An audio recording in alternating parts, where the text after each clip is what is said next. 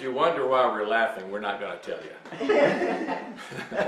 You might not respect us anymore, but we're having fun.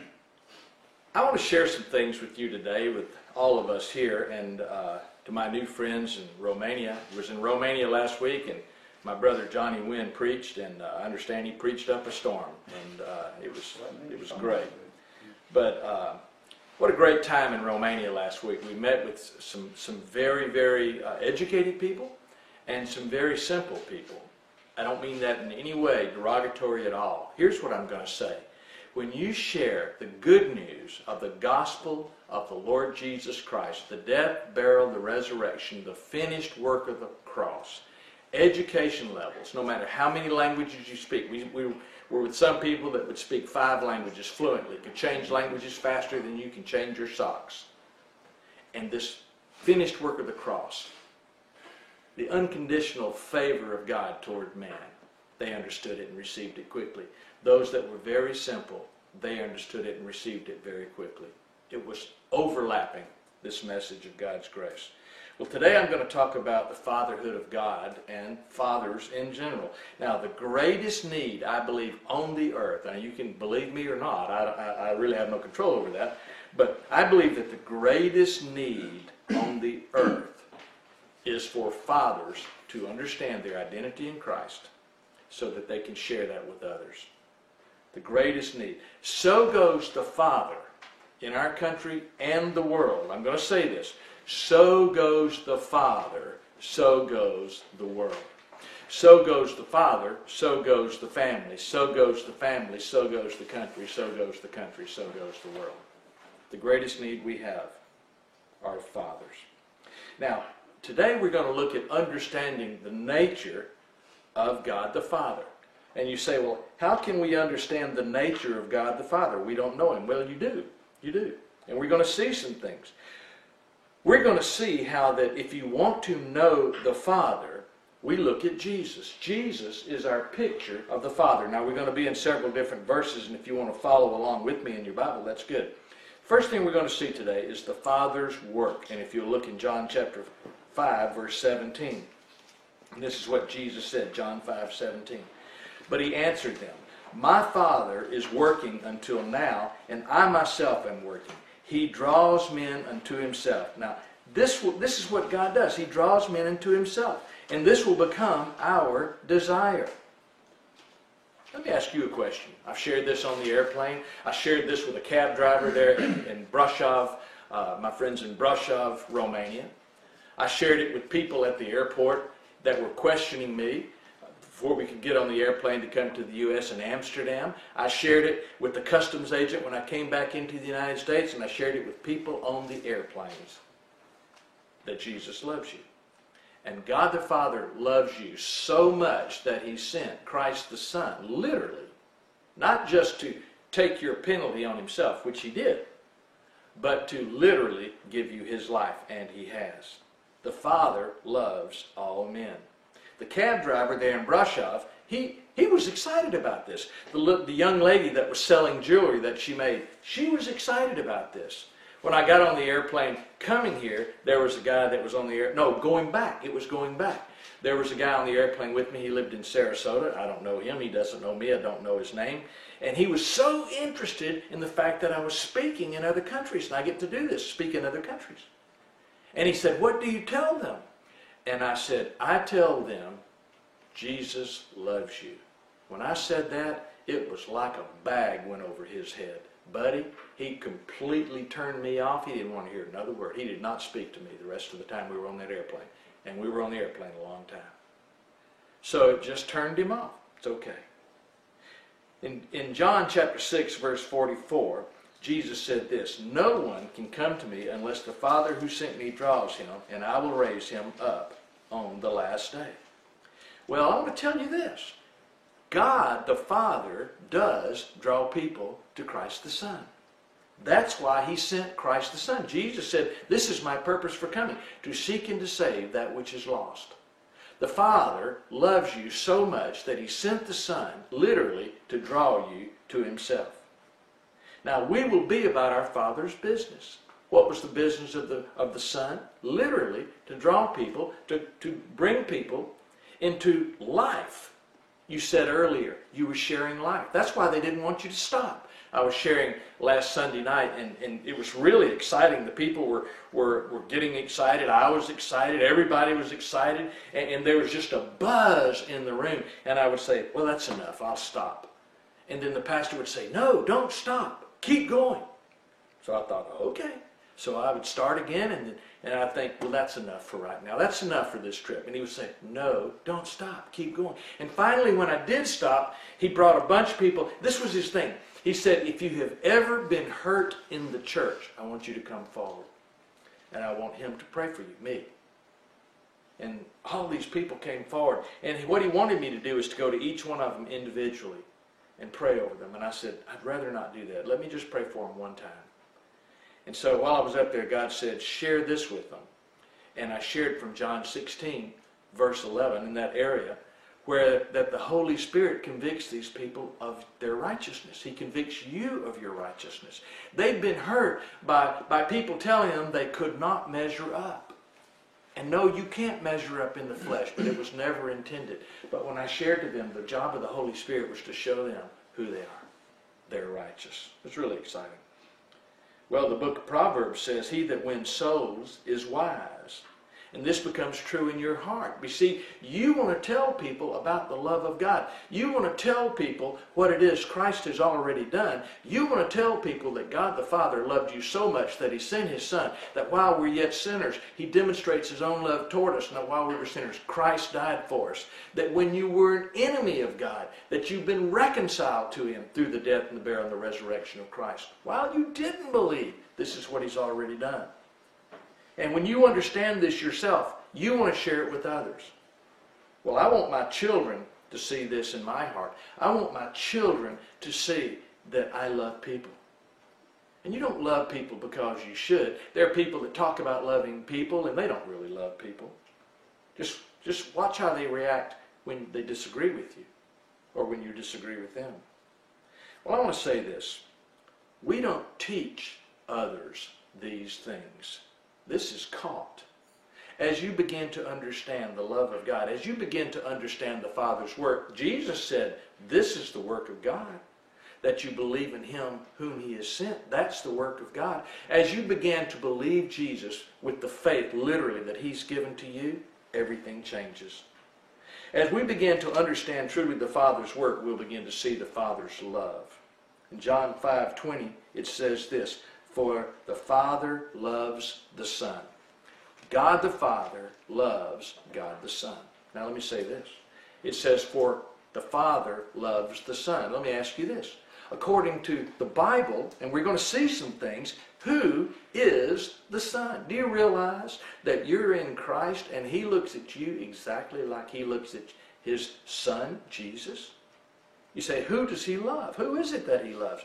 Well, I've shared it before, and I'll share it over and over. How could I have missed these things for all these years? For God so loved the world. Let's start with that, the world. For God so loved the world that he gave his only begotten Son, Romans 5:8. But God demonstrates his own love towards you, in that while you were yet a sinner, Christ died for you. John 8:42, Jesus said to them, if God were your Father, you would love me, for I proceed forth and have come from God, for I have not even come on my own initiative, but he sent me. Now, he said, if God were your Father. This could be translated. It's grammatically correct. It would be, since God were your Father. But here's the thing. It's not the fact of, or it's not the, there's no doubt of what God the Father and God the Son have already done. The problem is that people don't know it. Or if they do know it, they don't believe it. So for the rest of my life, I am not going to be sharing things with people so that God would do these things for people. I'm going to be sharing, and this is true, what he has already done, what God the Father has already done, what God the Son has already done, what God the Father has already given through Christ the Son. I'm going to be sharing with people all over the world the love of God that he's already shown to man. Already done it, completed it before the foundation of the world. Chose you in him before the foundation of the world. I'm going to be telling people what they've already done, God the Father, God the Son, God the Holy Spirit, and asking them to believe it. The Father is not the bad cop. You know the story, the good cop, the bad cop. Jesus is the good cop. He died. God the Father's the bad cop. You better watch out or he's going to get you. And that's the way I'm afraid it's been taught. I was sharing Saturday night, and there was a guy there who grew up in England. He's from Romania, but he lived in England, and he was a drug addict. His father and mother were very, very educated, very well off. She worked for the BBC. He lived 17 years in England, and yet he had a drug issue, and he was a street person. Hardcore narcotics, lived totally on the street, a broken man, until he had his testimony. Some of you might have seen it on Facebook. It's my friend Dan. Hello, Dan. And Dan said the same thing. He said, this is who I was, and God found me. That was the way he described it. Same way another little girl did. God found me. And we were sharing about this. But he said that night when I was sharing and we were talking about the wrath of God, people don't understand what the wrath of God is even. The word wrath, it's the word orge. It means strong emotion. God has shown his wrath toward those that would not believe, his strong emotion. And it doesn't mean that he's going to hammer them. We have the idea that God thinks like we would in the flesh, and it's not true. God pours out his love toward them, and what becomes joy to you becomes terror for somebody that doesn't want to receive this. But it means strong emotion. And I was talking about hell, which is real, but it's not what we think. It's terrible. Don't want anybody to be there. But it's not what we've always heard. The wrath of God is God's unconditional love, his strong emotion that he's pouring out even on those that hate him and don't want it. And I said, you know, people are going to go to hell thinking they've escaped the love of God, and when they get to hell, they're going to find out that the love of God preceded them there. Because it says in Psalm 139, it says, if I descend into the lowest, and it says in the English, hell, and the word would be Sheol, which means the abode of the dead, made up of Hades and paradise, and you don't descend into paradise, so we're talking about Hades. But he said, if I descend, the psalmist did in Psalm 139, into the lowest Sheol, to the lowest point, to hell, you are there. And Dan told me, he said, when you said that, it just floored me. I looked, and he said, it's right in there. He said, why has nobody ever told me that? Well, you've read it. There's no place you can go that you can escape the love of God. The love of God is bigger than anything that can be measured. It's so big, we can't even describe it. It can only be experienced. You can't even describe it to someone else. You just experience. And then you say, well, you believe and experience this same thing, the love of God. Well, people love God because he reveals his love for them, to them. That's the reason you love God. You don't love God because he tells you to. You love God because he loves you. And you respond. Love responds to love. And then there's a desire to love him. And then there's a desire to love those whom he loves. That's why you love your children. Because that's God making you who you are. And love is not what you do, it's who you are. And your children love you back. The greatest need that any person could ever know is to be unconditionally loved. I shared that the other night. I said, I know your greatest need. People look at you, what? And I say, to be unconditionally loved, that's your greatest desire. Well, as God reveals how much he loves you, you're capable of loving like that. The Father loves men who don't know it yet. You see, it's not a question of if he loves men, just some of them don't know it. So it's our job to tell them. But it's who we are, it's not even what we do. A father that loves God, talking about an earthly father that loves God, will love his family. He will. No one will have to tell him or try to manipulate him to doing it. Agape love. Agape love. This is the kind of love we're talking about. There are three words for love. One of them means like, phileo. One of them is the word ergos. We would get the erotic. You know, that would be eros, excuse me. We would get the word, that would be the erotic kind of love, which in itself is not a bad thing. Now, we've made it a bad thing, but in itself it's not. God designed that too. But then there's agape. And that's the kind of love that God loves you with.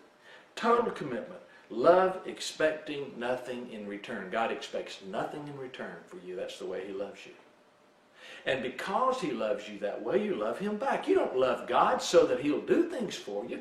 We talked about giving, Darwin. You taught me a lot about Luke 6:38. And some people have taken that and said, okay, I'll give because he's going to give stuff back to me. No, that's not right. He will give. He was giving to you even before you knew he was giving to you. That's not why you give, but it's still true. You don't love because you want to be loved. You love because that's who you are. Well, we see the Father's love, and we're going to see the Father's person. John 10:30. Jesus said, I and the Father are one. John 10:37, it says, if I do not do the works of my Father, do not believe me. Jesus said that. But, verse 38, if I do them, though you do not believe me, believe the works, that you may know and understand that the Father is in me, and I in the Father. Here's another way he could say this. If you want to know exactly what the Father's like, look at the Son. When Philip asked Jesus, he said, if you show us the Father, it'll be enough.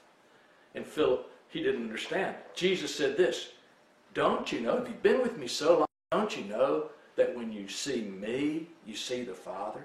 You want to know the character and the nature of God the Father? Look at God the Son. It is exactly the same. God the Son is not the good guy and God the Father the bad guy. God the Son is not the guy who loves you and God the Father the punitive judging God. Totally wrong. Totally wrong. I'm going to tell you this. God the Father has never been punitive. It's really great. I was with my friend Juan Silas, and Juan said he came to realize not too long back, and this was wonderful. He said he was having coffee, he and his wife over coffee, and he said this, God was never angry with us. Now you see, that's exactly the opposite of what we've always heard. If God was angry with you, would he have sent his Son for you? Would he? I don't think so. Jesus is in the Father, and the Father is in Jesus, and I am in Christ. And that means that I have the mind of the Father, and his person is in me. You are like the Father, even if you don't know it. Now, all that the Father has given to you, those who believe, know this. Now, this is going to rub some people wrong, but if it does, I don't care. All that God the Father has given you, he's also given to all men. For all. When Christ died, all died. When Christ was raised, all were raised. You say that's Romans 6:4, but that's not referring to that. Really? It is Romans 6:4, but it's also 1 Corinthians chapter 5, verse 14. And it's many other places. When one died, all died, the Bible says. The last Adam fixed it. The problem brought on by the first Adam. As a result of obedience to the last Adam, Romans 5:18, justification of life was given to all men. They don't know this. They need to believe this. And I think as we share with them, many will. I don't understand why everybody doesn't believe this, and I don't know anybody that does. Well, Romans 4:11, and it says this, and I'm sharing a lot of scripture because I just want you to see it. And he received the sign of circumcision, we're talking about Abraham, a seal of the righteousness of the faith which he had while uncircumcised. Notice that it was before he was uncircumcised. The blessing was given before circumcision, that he might be father of all who believe without being circumcised, that righteousness might be reckoned to them. Now I want you to see a couple things. Righteousness is given as a gift. It's a gift. It's reckoned to them. Now it's given as a gift of faith and grace, and it's not based on what one has done. But here's the thing. Grace and faith, it says in Ephesians chapter 2, verse 8 and 9, for by grace you have been saved through faith. It was a gift of God, not a result of works that any man should boast. It is a gift given, period, to all men. Now, Abraham was given the gift of righteousness before he was circumcised, before he had done anything. God chose Abraham to bless him before Abraham believed. Did Abraham believe? Yes. But why did God pick Abraham? Why did he pick him when his name was Abram, when he'd given his wife away 2 times? Why did God pick this liar to bless? Because he wanted to. Same reason he blesses you. Now, talking about Abram, we were in Abraham, his name was changed, and we are in Abraham's seed. Now, what is the seed of Abraham? It's not to be a Jew. That is not it. The seed of Abraham is Jesus. We're part of Abraham through his seed, who is Jesus. Abraham is the father of the faith, not based on law. Romans 4:16, it says this, for this reason it is by faith. Now let me say this. Let me read. I'm going to read you the way this verse should read without some things that are in italics. You all know what it means when it's in italics. That means it wasn't in the original Greek. So let me read it to you the way it should be read. For this reason, by faith, that in accordance with grace, in order that the promise may be certain to all the descendants, not only to those who are of the law, but to those who are of faith of Abraham, who are of the faith of Abraham. Abraham owned the faith. According to Galatians chapter 2, verse 16, we are justified by the faith of Christ. Christ, genitive of possession, owns the faith. All throughout Scripture that's there. I shared that with them in Romania the other night. They came unglued. It's a gift. It's a gift. And it reads the way it's written in the English, for this reason it is by faith, that it might be in accordance with grace. I don't have any problem with that. It still reads right. But for this reason, by faith. For this reason, by faith. That in accordance with grace. They go together. Faith and grace go together. How many people have been given the grace of God? Now some people would say those he loved. I have a question next. Who does he love? For the God so loved the world. There are those that say, no, he didn't love everybody. Folks, sorry you think that. But I'm telling you, God loves folks that you don't think he loves. And besides, how would you know anyway? I'm just telling you this. You'll never lay eyes on anybody that God didn't love. Okay, let it go. Well, we see the Father's life. I want to say this one thing before I share the Father's life. It was never your faith to work up. It becomes ours because it's a gift given. It was always someone else's faith, and it's been given to us. And fathers do that with their own children. The faith of the Father becomes the faith of the Son. Then the faith of the Son becomes the faith of his Son. And the faith of his Son becomes the faith of his son or daughters. And it's all a gift, starting with Jesus. Jesus gave you this gift. Tell people. Tell people what it is that he's done. Tell your children what he's given. Now the Father's life, John 14:6, Jesus said, I am the way and the truth and the life. No one comes to the Father but through me. Now, there's a rule in the Greek called the Granville-Sharp rule, and I'm sure this is a thrill, but in the Greek, the word and would be the word kai. And anytime you have kai with another kai after it, we have this rule called the Granville-Sharp rule. In the English, we say, I am the way and the truth and the life. Sounds like three different things, doesn't it? But in the Greek, according to the Granville-Sharp rule, it would be translated this way. I am the way, comma, both the truth and the life. It's not three things. He is the way. And it's made up of the truth and the life. I am the way, both the truth and the life. I am. He is I am. Well, only one way to know and to have life is through Jesus. And I want to teach those that I love to know and love Jesus because he knows and loves them. People know and love Jesus because he knows and loves them. John 14:7, he said this, if you had known me, you would have known my Father also. From now on, you know him. See what he says? If you'd known me, you'd know my Father also. Here it is. From now on, you know him. You know him. Because they know and have seen Jesus. That's why they know him. Now we can know the Father. As an earthly father, I want my children to know Jesus. I don't want them just to know about him. I'm afraid so many people know about Jesus. They can do a Bible quiz. They can play, what do you call it when you flip to the chapter so fast, the verse? Bible drills. You know, they can do Bible drills. They can memorize Scripture. But they don't know the Father. And they don't know the Son. They know about him. It's not about knowing about, it's knowing. We can know the Father, and we should, and we do, as we know Christ. John 8:26, this is what it says. The Father tells the Son tells us, we must listen to the Father speak. You see, the Father speaks to us through the Holy Spirit. They have the same message. God the Father, God the Son, God the Holy Spirit. One mind, three personalities, one message. There's not a different message for God the Father, straighten up or I'm going to kill you. God the Father, God the Son, I love you. God the Father, you better listen to him, because if you don't, I'm going to kill you. God the Son, won't you come with me? God the Father, now he's giving you some chances. You better listen. That's what we've taught. And it couldn't be further from the truth. That's a schizophrenic God. Well, God the Son loves us, God the Father loves us, and God the Holy Spirit tells us about both of their love for us. John 14:8, Philip said, Lord, show us the Father, and it's enough for us. And Jesus said in verse 9, Jesus said to him, have I been with you? Have I been so long with you, and yet you have not come to know me, Philip? He who has seen me has seen the Father. How do you say, show us the Father? You know, we need to know the Father's nature. The Father's nature. Well, how can we? Simple. It's exactly the same nature as the nature of Christ. You want to know what the Father's like? Look at Jesus. He's exactly like that. Now, this is what's really strange. Do you want to know your nature?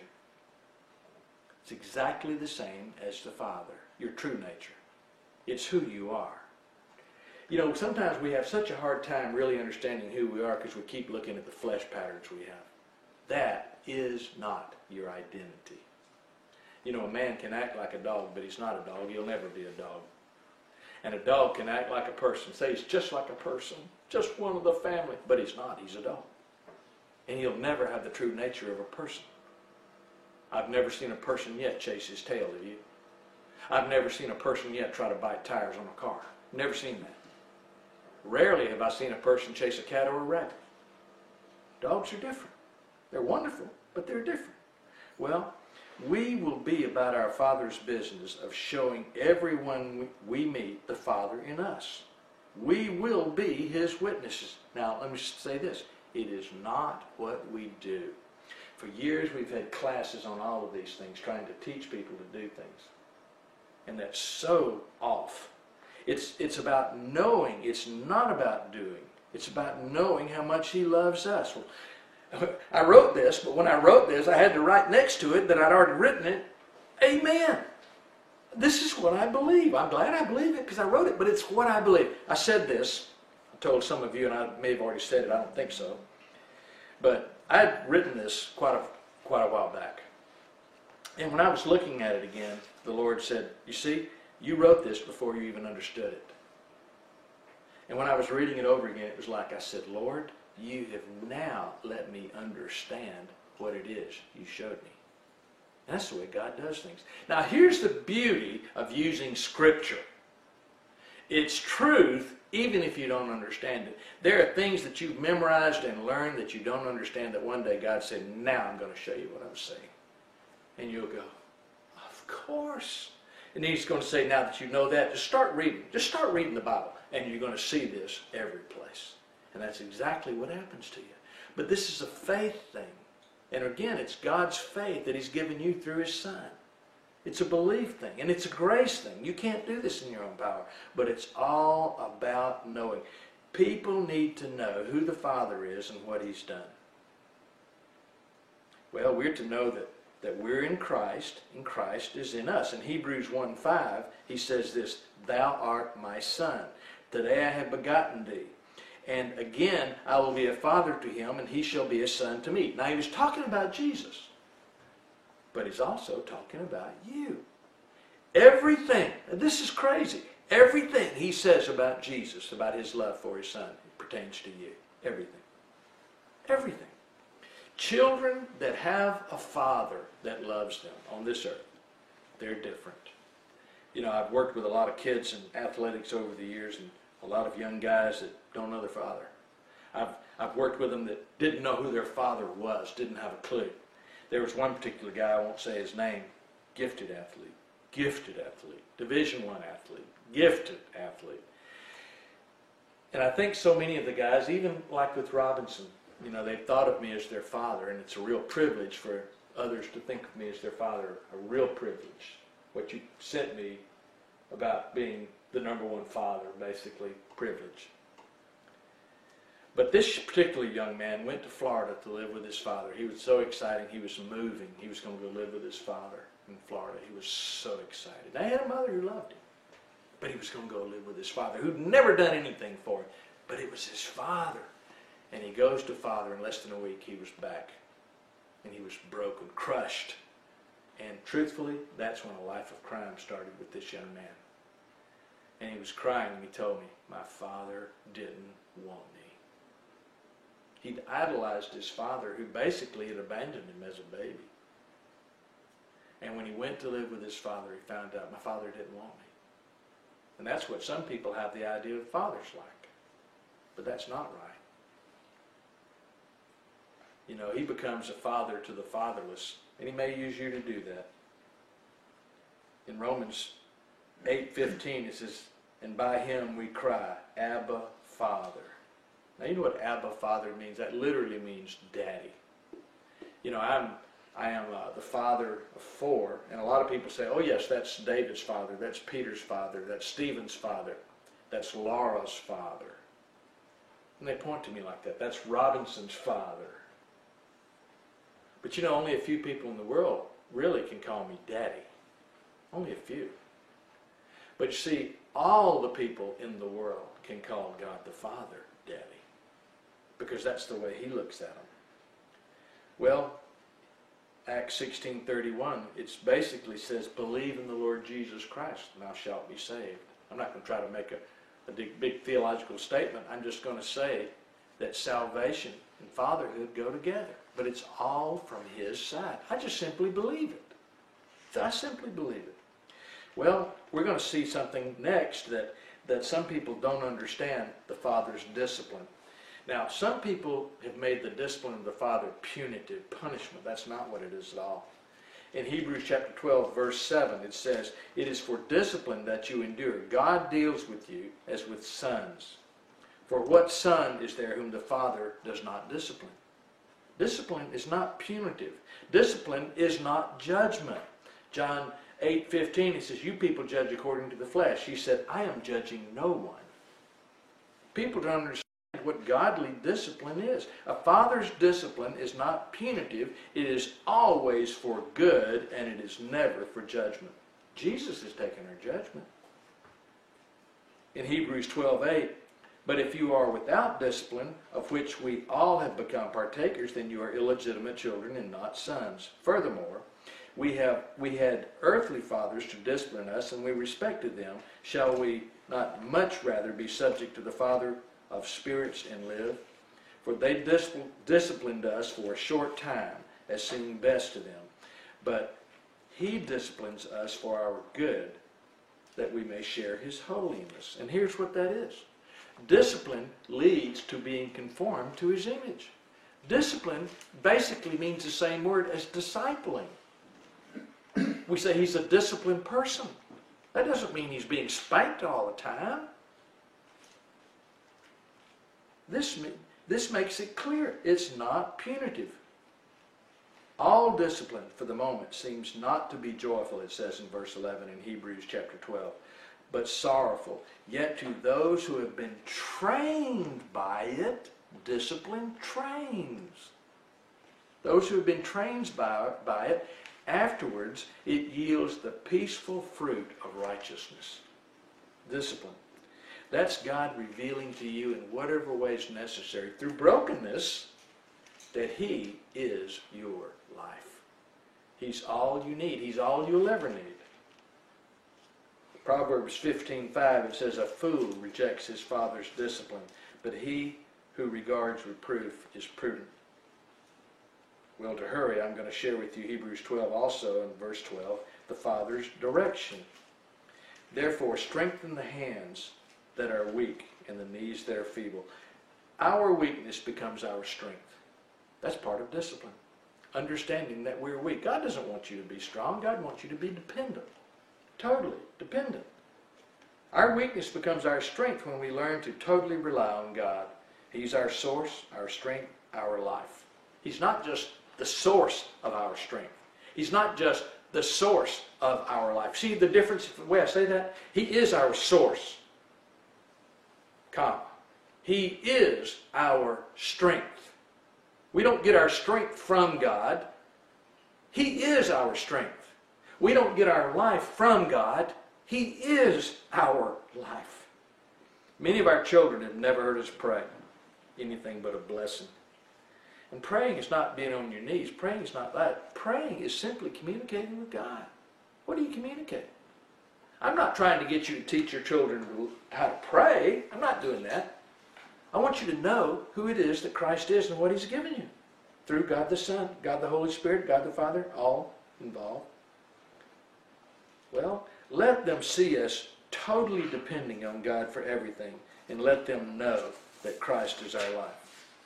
Last thing, fathers, freedom. This is the thing that gets overlooked.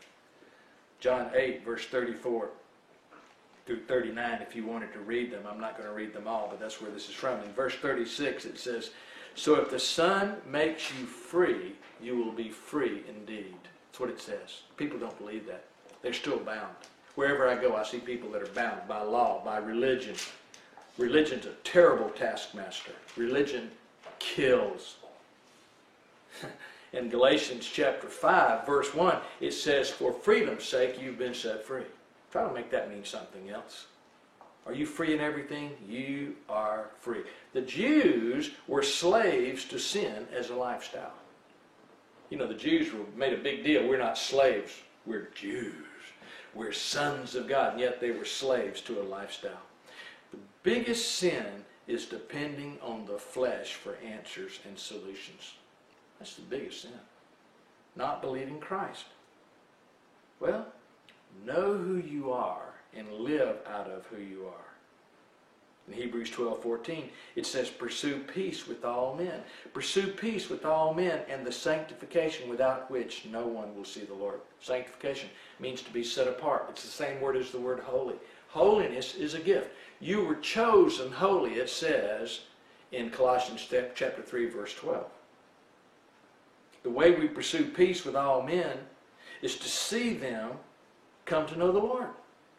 It's to help them see just who it is that Christ has declared them to be. That who it is that God the Father has declared them to be, sons, based on what He did.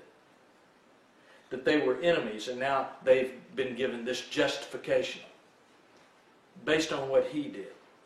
You realize that this sanctification,